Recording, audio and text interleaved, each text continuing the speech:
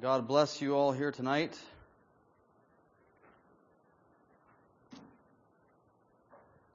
My prayer is that the Lord has free reign here, that God can move.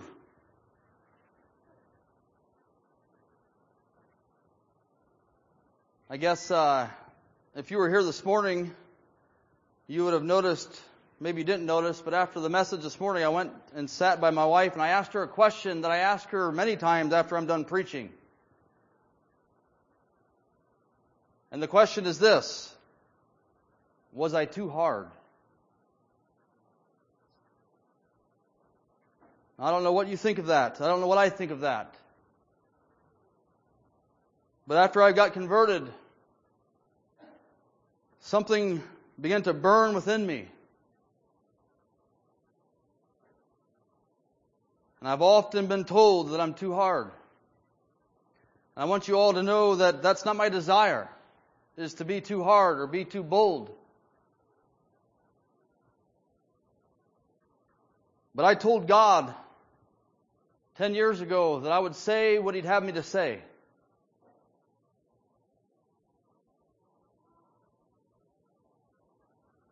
And that's my desire here tonight.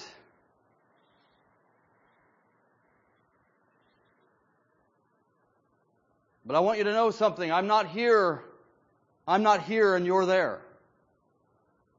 I think that is the reason why some people have issues with hard preaching, because they feel like the preacher is somewhere that they're not. I believe that we're in this together.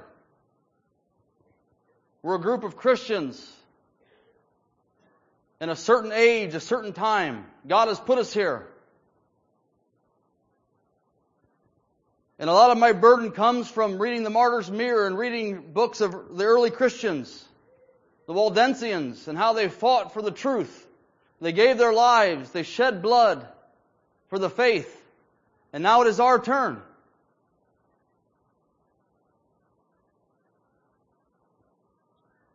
Are we going to leave the same testimony behind when we're gone?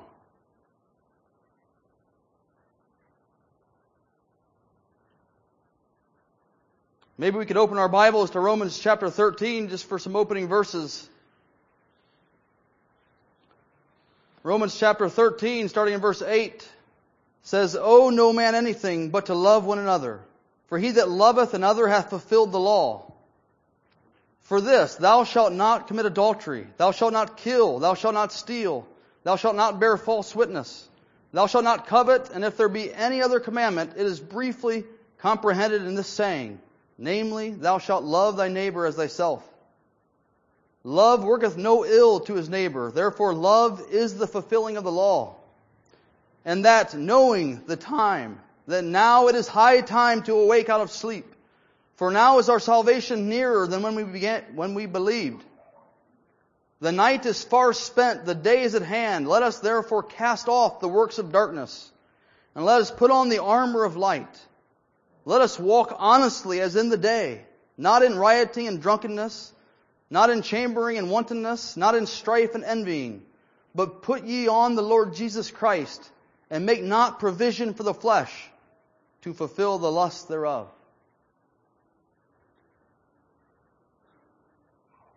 There was two men speaking. One man was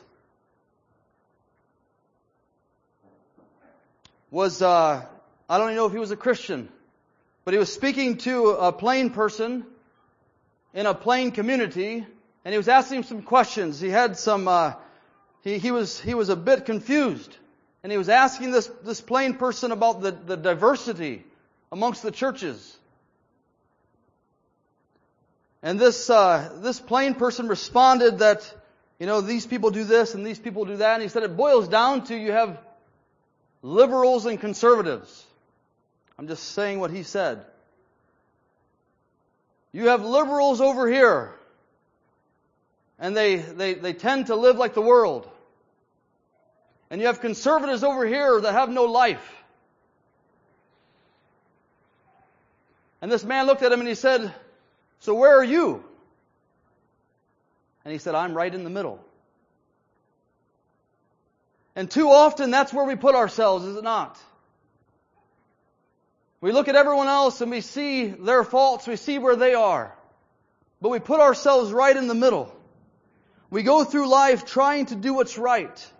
We justify our wrongs. But we do little of justifying of others' wrongs.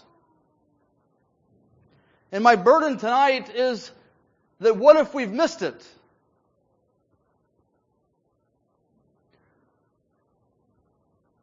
In Matthew chapter 7, some verses I read early on in my Christian journey, and they've formed how I believe today. The Lord Jesus in Matthew 7, verse 21 says, "Not everyone that saith unto me, Lord, Lord, shall enter into the kingdom of heaven, but he that doeth the will of my Father, which is in heaven." This is Jesus speaking here. "Not everyone that says, Lord, Lord, shall enter into the kingdom of heaven, but he that doeth the will of my Father, which is in heaven." Verse 22, "Many will say to me in that day, Lord, Lord, have we not prophesied in thy name? And in thy name have cast out devils, in thy name done many wonderful works. And then will I profess unto them, I never knew you. Depart from me, ye that work iniquity." Now when I read these verses, I don't know what you think of. But these people, it sounds to me like they're up on Judgment Day. And they're shocked because Jesus Christ is not pleased with them. And they feel like they're going to make it to heaven. They're convinced that they've done things right. And all of a sudden, the tables have changed. And for the first time, they realize that they're going to go to hell for eternity. And they don't just accept that, but they try to plead their case with Jesus. But Lord, we've done this and we've done that. And I don't know if you've ever noticed it here, but the things that these people have done are pretty remarkable. Can you imagine a group of people doing these things today? They're prophesying, they're preaching the gospel. They're casting out demons and devils. They're healing the sick. They're raising the dead.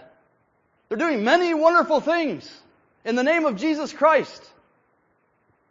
But on Judgment Day, the Bible says that Jesus will tell them, "I never knew you. I never did know you. You never were converted. Yes, you did all of those things." And if we look at our churches today, if we look at Christianity today, how can we feel good about the day of judgment? What are we doing? What are we going to say? Lord, Lord, I went to church on Sunday. Lord, Lord, I went to Sunday school. Lord, Lord, I wanted to do that. Do we feel like we're going to just walk into heaven?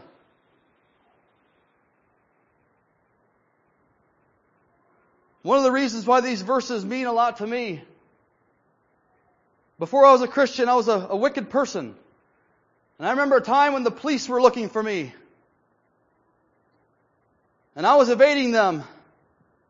And one night, I was in a little room. And the door busted open and the police came in. And before I had a chance to do anything, there was policemen standing all around me. And what did I do but try to justify myself? I began to tell these policemen that they had the wrong person. You don't know who I am. I'm a good person. I do good things.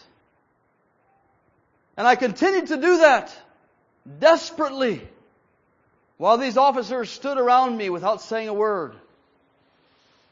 And I continued to try to prove a point to them that they had the wrong person, that I really was a good person. But it wasn't affecting them at all. And finally they stood me up and put handcuffs on me and walked me outside. And there were police cars lying in the street, and they put me in the back of one of those cars. And I continued to say to the driver of that car, the police car, that they had the wrong person. You can't take me to jail. You don't know who you have. I'm really a good man. And I remember, I'll never forget the panic that was in my heart. They took me to the jail. They opened this iron door and they put me inside and they shut the door. And when that door shut, everything changed. I'm sorry. I'm sorry, I should have done that. Give me another chance. If you just give me another chance, I won't do it again. I'll respect my authority. Please, sir, let me out of here. And he turned around and he looked at me with sad eyes. And he said, I'm sorry, but it's all over. And I remember the feeling that I had that night. And I can only imagine having that feeling on Judgment Day. I can only imagine how much worse that feeling will be on Judgment Day. You know, preaching a message like this, the title is called Awake, O Church. When you preach a message called Awake, O Church, you're supposed to be preaching to sleeping people, am I right?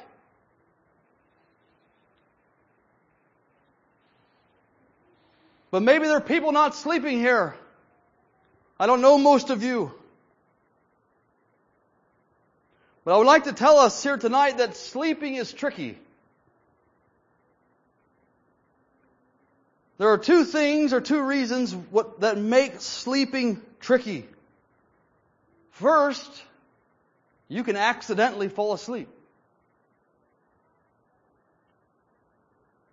I think we can all relate to that, but if not, there are 328,000 accidents every year because someone fell asleep at the wheel. There are over 1,500 deaths every year because someone fell asleep while driving an automobile.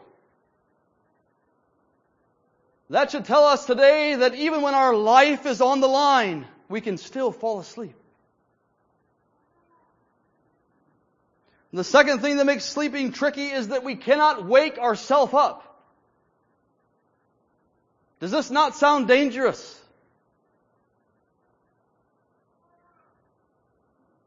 We can accidentally fall asleep even if we're trying as hard as we can to not fall asleep.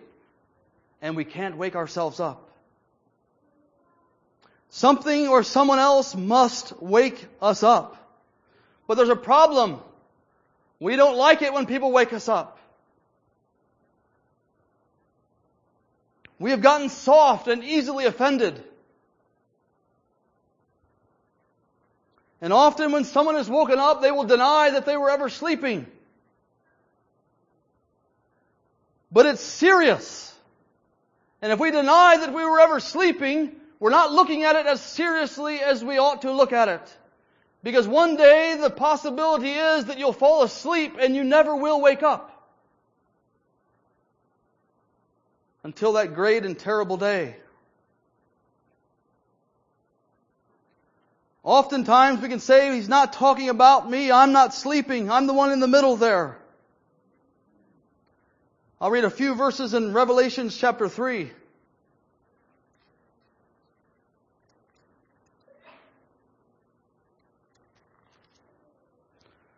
In verse 15 it says, I know thy works, that thou art neither cold nor hot.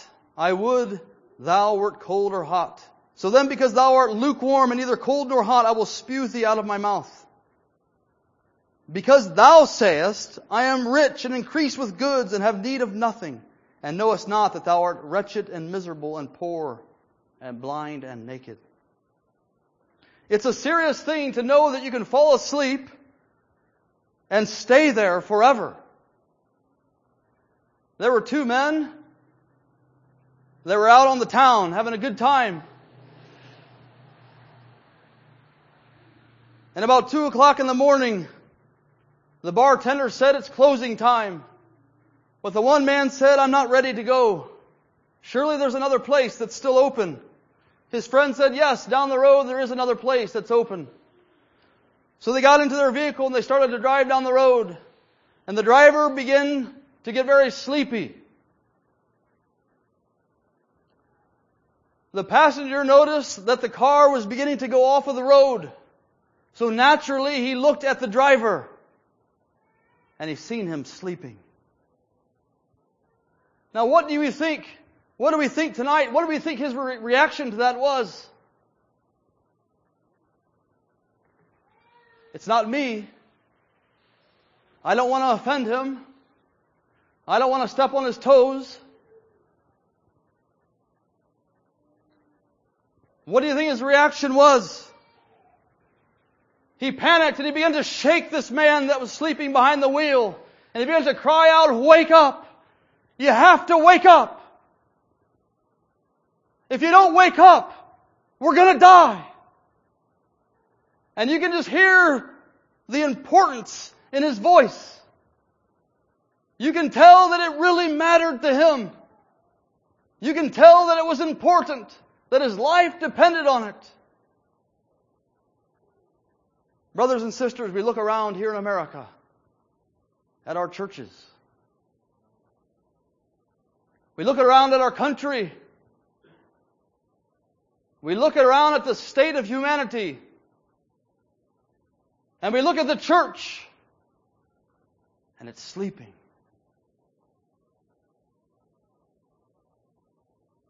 What are we going to do about it?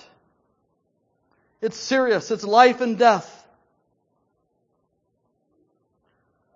There was two men, two good friends that were in the Civil War together. And the one friend got word that his friend was going to be executed the following day because he had fallen asleep on duty.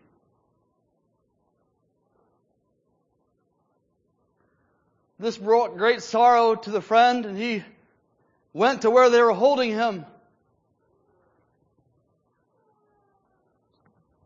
And he began there to say that they were wrong, that he wasn't sleeping. "I was not sleeping. I don't deserve to die." And his friend just looked at him and he said, "You know, it doesn't really matter whether you were sleeping or not. Tomorrow you're going to be executed because they believe you were sleeping." But the reality is, my friend, you weren't doing what you were supposed to be doing. Brothers and sisters, if we were out doing what we were supposed to be doing, would people be calling us to wake up? Would we need messages like tonight if we were out doing what we were supposed to be doing? If we had a burden for the lost, if we had a burden for our churches, for unity amongst us, if we had a burden to seek out and to witness to people that are looking for truth and they can't find it. If we were active, if we were truly the hands and feet of Jesus, would we be questioning tonight, right now as we sit here, am I asleep?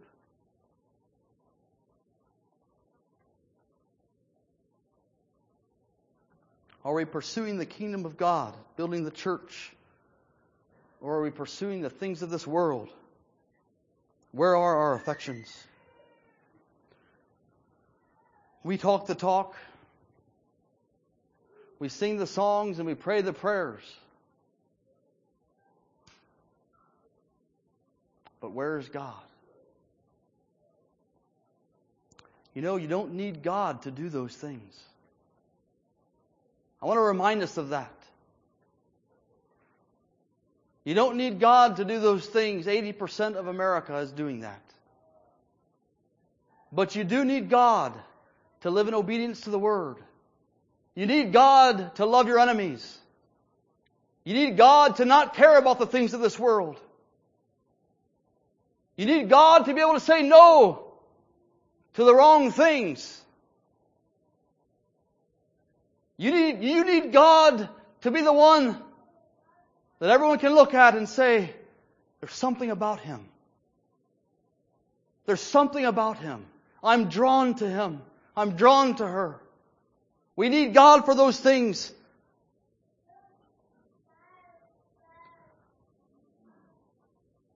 The day in Haiti that I went to talk to the witch doctor, maybe you've heard this story before, but it was a wake-up call to me. This witch doctor had a lot of power. In America, we don't understand that. And I didn't understand it before I went to Haiti. But they had a lot of power. They were doing things that most people wouldn't believe. But he looked at me and I looked at him, and we understood where each other stood. We understood that the differences between us were far greater than what someone could say, that the spiritual battle there. And finally the Lord called me to go to His house, and I walked up His long lane. There were statues of dragons.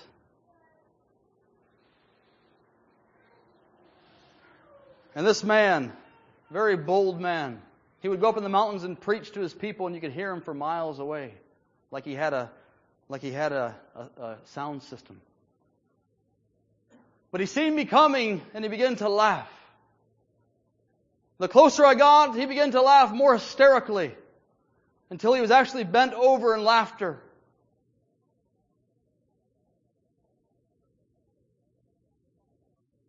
I walked right up to him, and he looked at me and he said, "Are you a Christian?" I said, "I am." He said, "You Christians are all the same. You go to church and you have your good times. You sing your songs. You do your thing.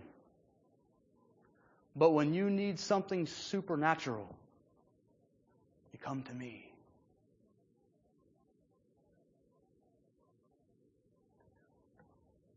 I can say that I don't think I'll ever be the same after he told me that.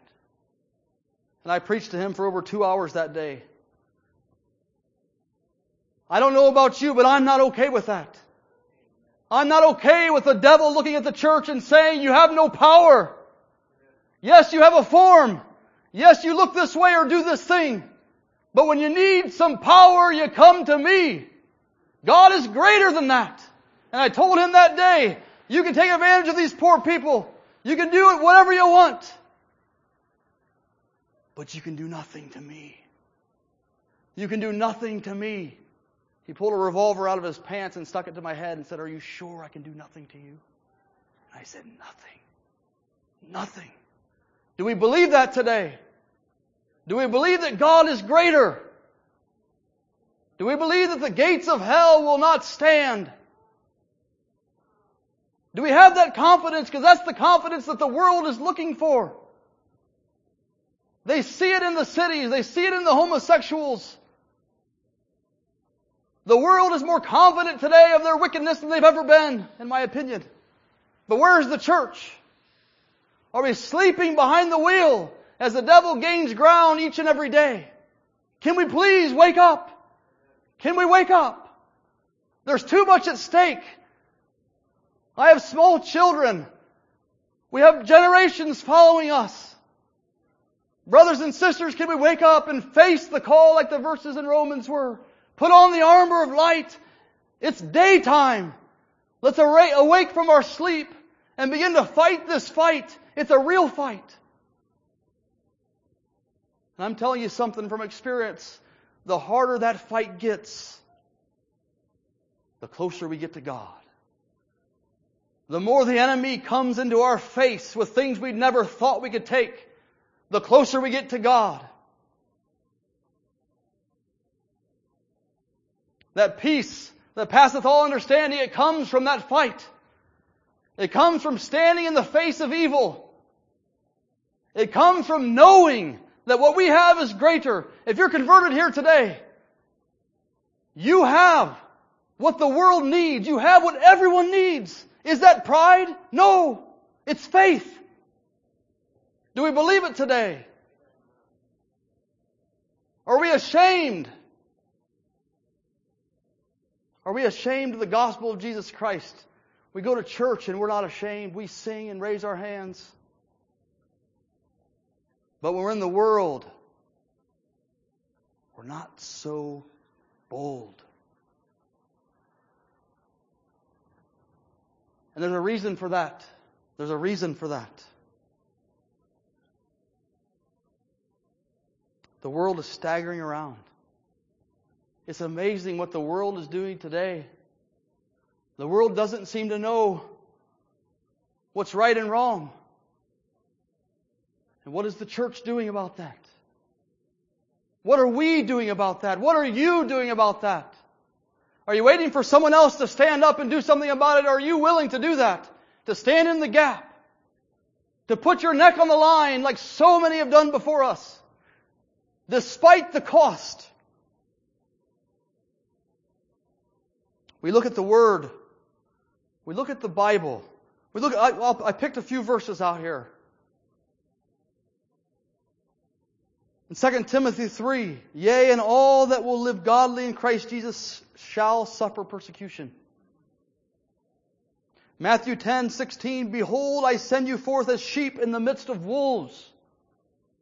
Romans 8:36, for they seek, for thy sake we are killed all the day long, we are counted as sheep for the slaughter. Matthew 10, and ye shall be hated of all men for my name's sake. Matthew 24, then shall they deliver you up to be afflicted, and shall kill you, and ye shall be hated of all nations for not my name's sake. Is that us today? Is that us today? Or was that just talking about them? Do those verses line up with our lives? Or are we sleeping? No, they don't line up with our lives. Are we sleeping? People say persecution is coming, but I am one that disagrees with that. The devil wants to persecute the church that's fighting, not sleeping. The sleeping church will be left alone until it dies. Brothers and sisters, if we rise up, if we awake, because it is day and the time is now, we'll see persecution come, and we'll see the church rise up, and it will draw the world to it. People get excited. You preach a message about turning the world upside down, and people get excited about it. But in reality, we're not ready to die. We're not ready to forsake all. We stand there with all of our things and we say, come, Lord Jesus, come. But it's Jesus who tells us to come. And we have to leave it all behind. We have to forsake everything. Can we do that? Are we prepared to do that? When we don't forsake all, we still love our lives. We go out into the battle very unprepared, and as soon as the bullets start flying, we run.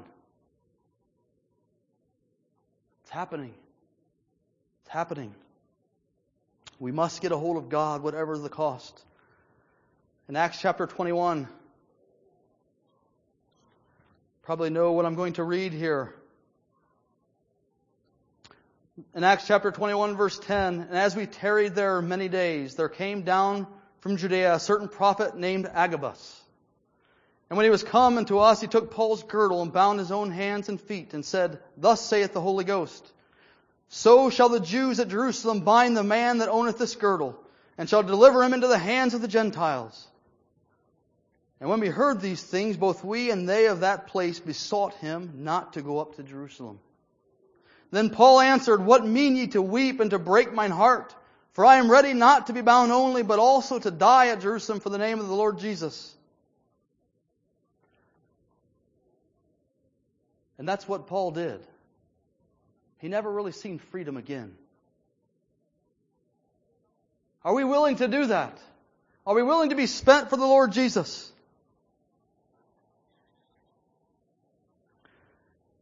I have some practical reasons here of why the church is sleeping today.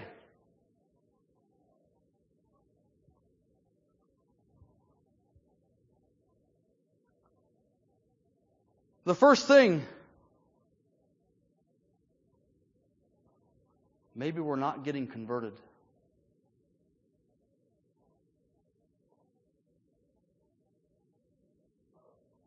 Am I allowed to say that?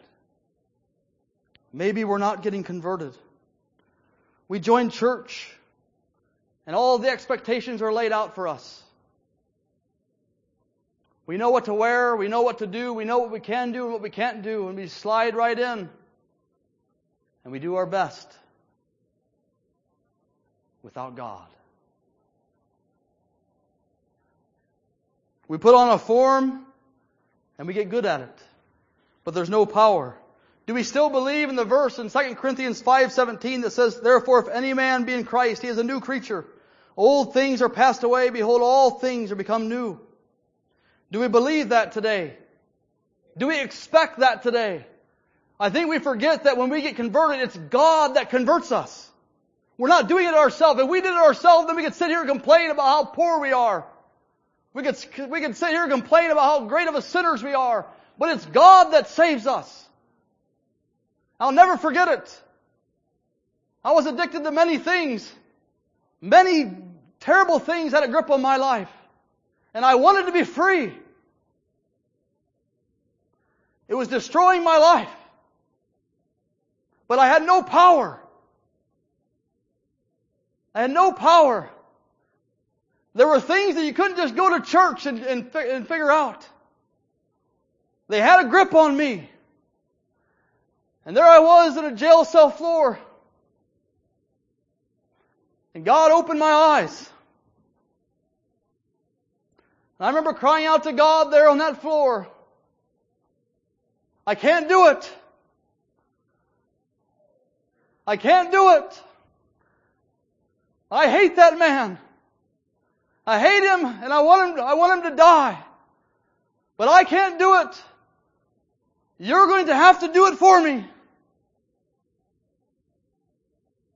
You're going to have to take me and change me. And brothers and sisters, that's what God did. That's what He did. And I told Him, like I said, if you do it, if you change me, I'll do whatever you want me to do. I'll go where you want me to go. I'll say what you want me to say. I hated that person. I didn't want to live another day being that person.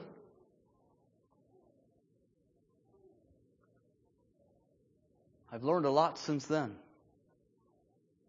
And I'll learn a lot from now on. But God changed my heart. I became a new creature. Old things were passed away. I had a testimony to say. And I come into the church. I'm excited. My sins have been forgiven. They've been cast as far as the east is to the west. And I come into the church and all I hear is we're all sinners. And I don't understand it. Where's the power of God amongst us?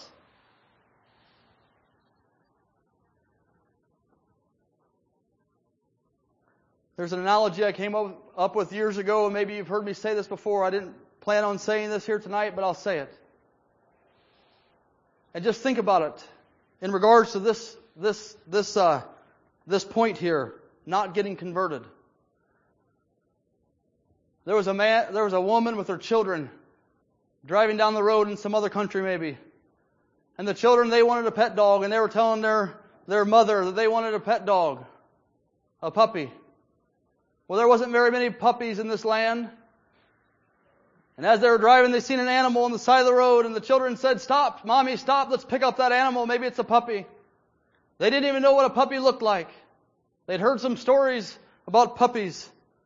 So they pulled over and picked this animal up and took it home. And they started to wonder what they had.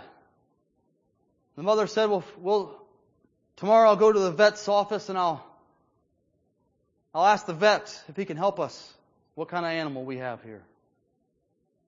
She goes to the vet's office the next day and tells the vet what happened. And the vet kind of chuckles and says, "Yes, I'll ask you a few questions, but I'm pretty sure we can tell whether you have a dog or some other animal." He said by the description of it, it's probably either a dog or a cat. But he asked this lady, "Does this animal bark?" No. Doesn't bark. Does this animal run and chase cars as they drive by?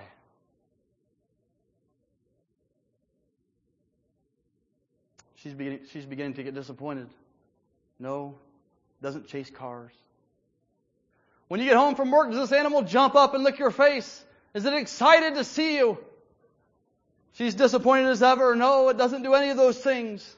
And the vet said, "Ma'am, I'm sorry to tell you this, but you don't have a dog, you have a cat." She said, "No. I'm very good with animals." She said, "I'll go home and I'll train this cat how to bark. I'll train this cat how to chase cars and how to get excited when I get home. I'll do it." And the vet said, "Ma'am, you can try that, But that cat will always be a cat unless it has been transformed into something else. Do we believe that today? Do we believe that today? She went home and she began to train this cat. And over the period of some years, working with this cat, she got this cat to bark. And as the time passed, the barking became better barking. She got this cat to chase after cars. And as time passed, it became so good at chasing cars that it was outrunning the neighborhood dogs. It jumped up on her when she got home from work.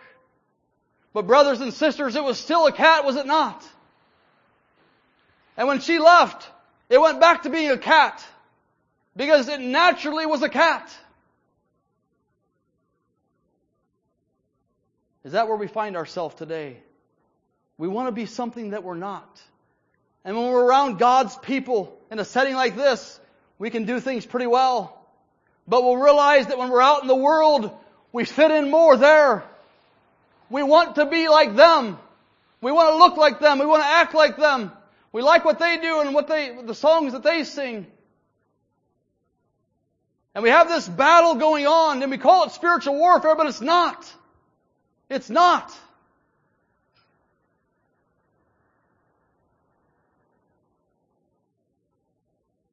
In John chapter 3, Jesus says it very clear to Nicodemus. That which is flesh is flesh. And that which is spirit is spirit. Do we ever think about those words? That which is flesh is flesh. We're born in the flesh, are we not? The old man, it's wicked, it cannot please God. Paul talks about it in Romans 7 very clearly. We want to do good, but we can't. But we go to the cross, like what Brother Dale was talking about today. We crucify the flesh. We die. And we're born again of the Spirit. And that which is spirit is spirit. It is not flesh. And that which is flesh is flesh. It is not spirit. Have we combined the two? Tonight, have we combined the two? Today we're in the flesh. Tomorrow we're in the Spirit. That was in the flesh. That was in the Spirit. I don't believe the Bible speaks that.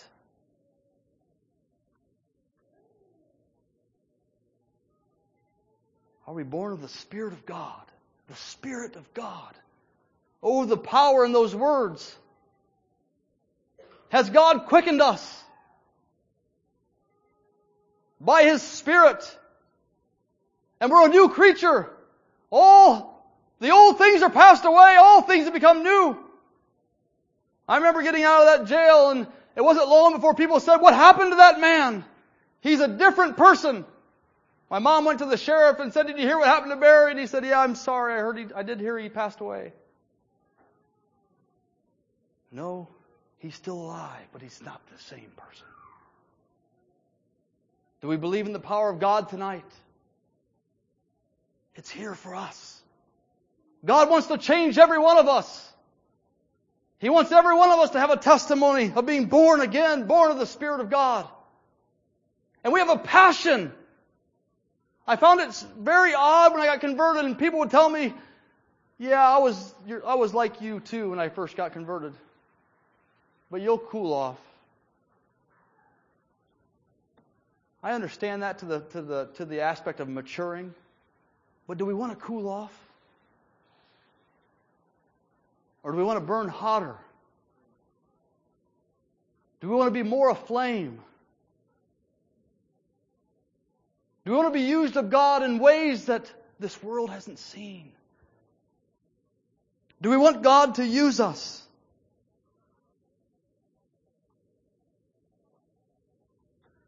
When we're born of the Spirit of God, we have power to walk in victory and in humility. Do we believe that tonight? That we can actually walk in victory and humility. Humility is not walking in defeat. And victory is not pride.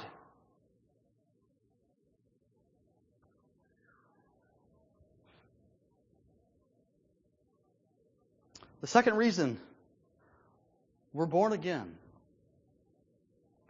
But we've been drawn away by the things of this world. Money and entertainment, pleasure. I have to say I marvel at God's people, infatuated with the things of this world, amusement parks, ski lodges, lakes, social media, YouTube, and you name it. What do we want? Do we want God or not? It's up to us. Do we want to try to hinder the Spirit of God? If I ask for a show of hands of how many people have something in their life that they wish they could get rid of so God could do a better work in your life, there'd be many hands that went up, including my own hand. But can we do it? Can we cut it off? We'll never regret it. We'll never regret that. I promise. We get infatuated with all of these things, and no wonder we stop studying God's Word. No wonder that it's a difficult thing to read our Bibles. No wonder it's difficult to pray. We read stories of people 100 years ago that prayed till their knees bled. Where are those men today? Did they want it more than us? Yes. Did they have a greater burden than we do? Yes. It's that simple. It's the same God that did a work in them that wants to do a work in us. Wants to drive us to some mountain or some prayer closet and stay there until we catch a burden. Stay there until we catch a fire. Something that can change this world and change our churches.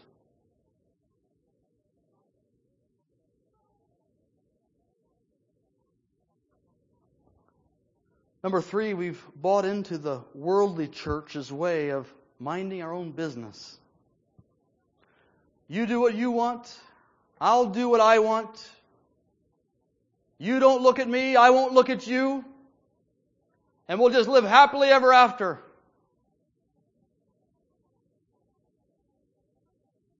I went to a Protestant church for 2 years before I was converted. I didn't know anybody in that church. Nobody knew anybody. We stay out of each other's lives. We need each other, brothers and sisters. We need to look into each other's eyes. We have to be open to each other. We have to be. Because if I fall asleep, I need someone to wake me up. And then when I'm awakened, don't let me say that I wasn't sleeping. Let's humble ourselves and say we were sleeping and we don't want to do it again. What can we do? Let's get up and get to work because we can't afford to fall asleep again. We have this mindset of we want everyone to come in. I pass church signs and they say everyone welcome. Is that really the heart of Jesus in the church? Come everyone, all come in.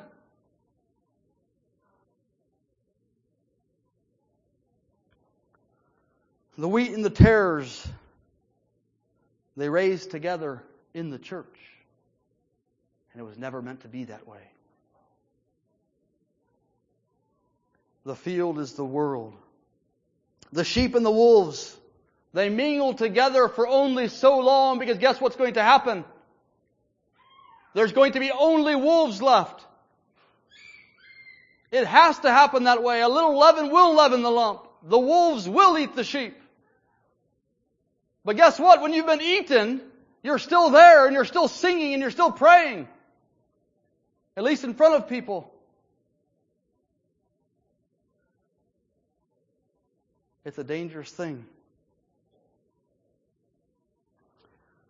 We become scared to call sin, sin.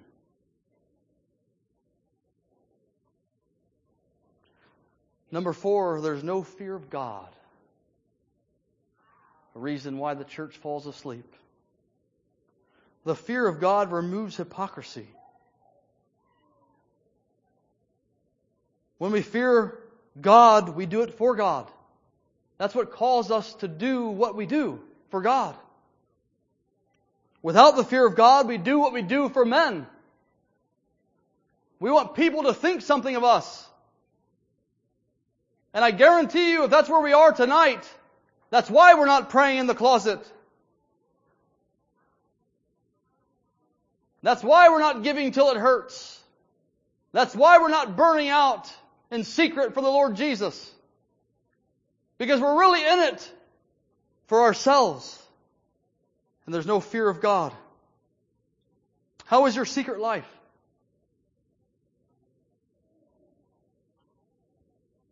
Is it full of intimacy with your God? Or is it shameful?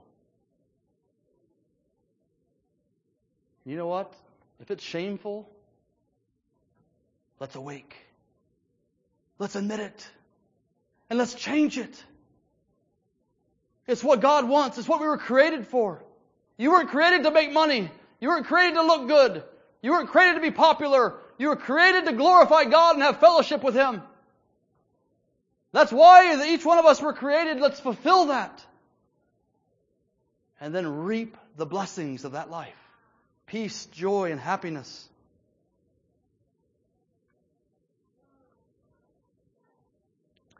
I want to close with a story.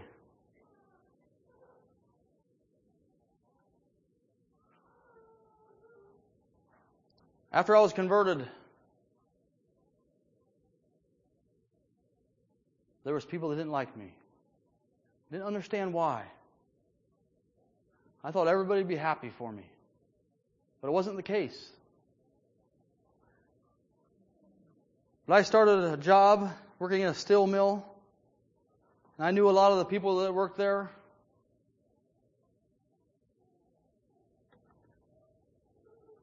And I was scared. I was scared. I didn't want to be there.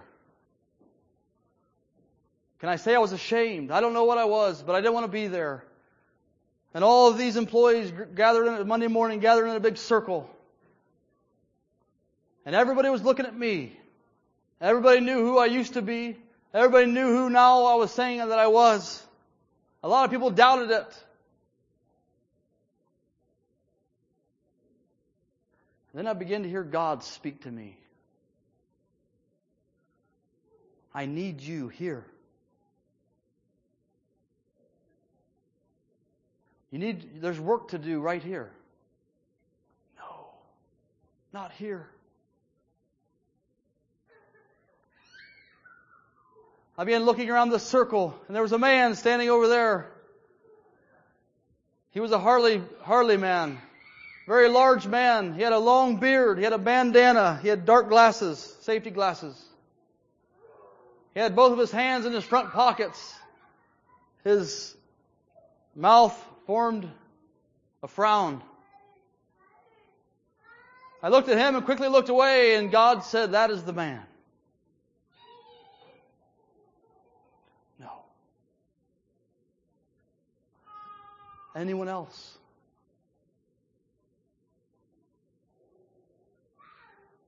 Do we believe that God wants to use us? Do we believe that God will put you somewhere for a specific reason? Does God love people that much? I wandered over to that man later. I asked him what his name was. He looked at me and he said, "My name's Ted, and I don't want to talk to you."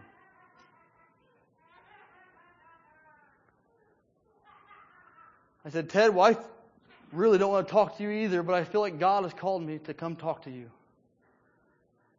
"Don't talk to me about your God." He said, "I don't believe in God."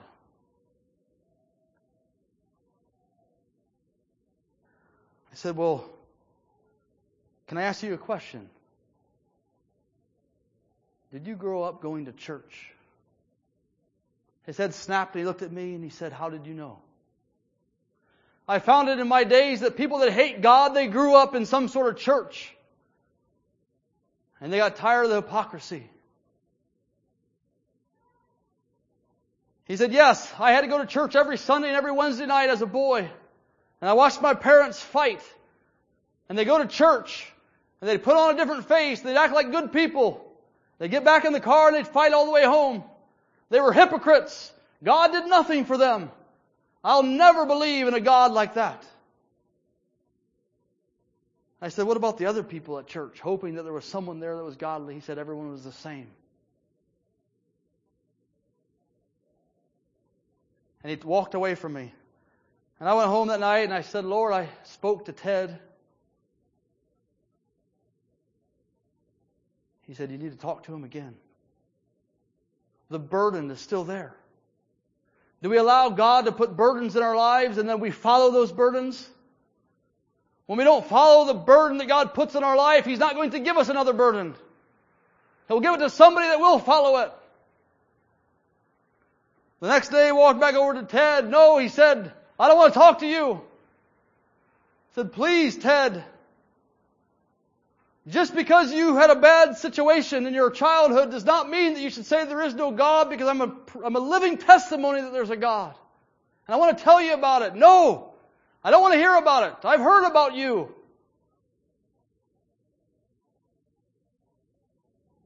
Next day I go back. He storms off. Go back.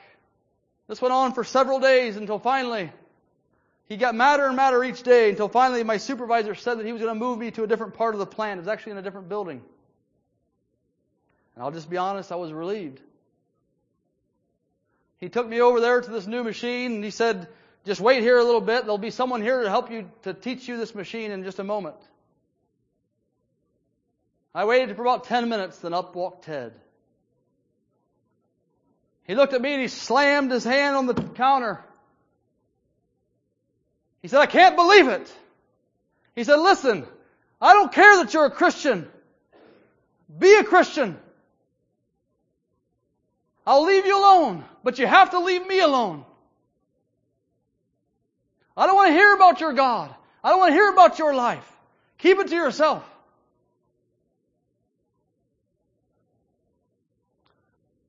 And I began to cry. I turned around and there was 2 big garage doors where semis would back in and get loaded. I said, Ted, let me just tell you something. Let's just say that there is a God. Jesus Christ. He just came back right now.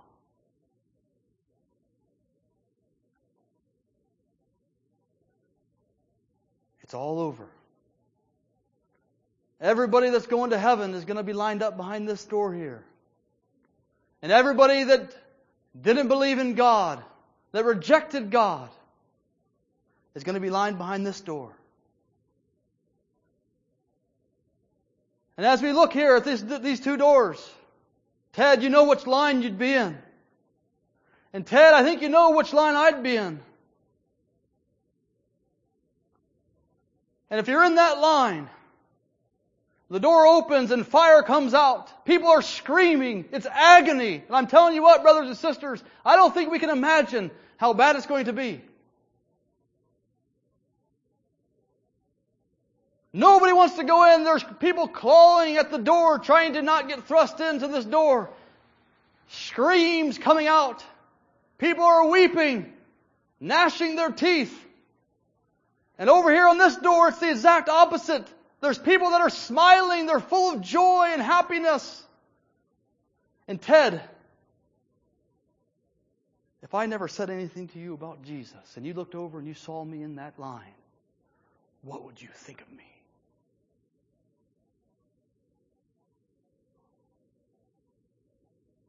We worked together. And now it's Judgment Day. And I kept my mouth shut like he asked me to. What would you think to me? And now it was Ted's turn to start crying. He said, you can talk to me all you want.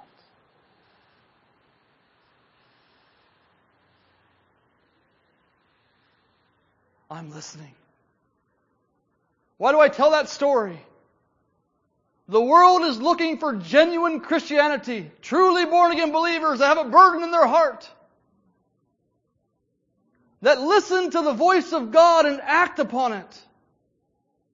We shun the world.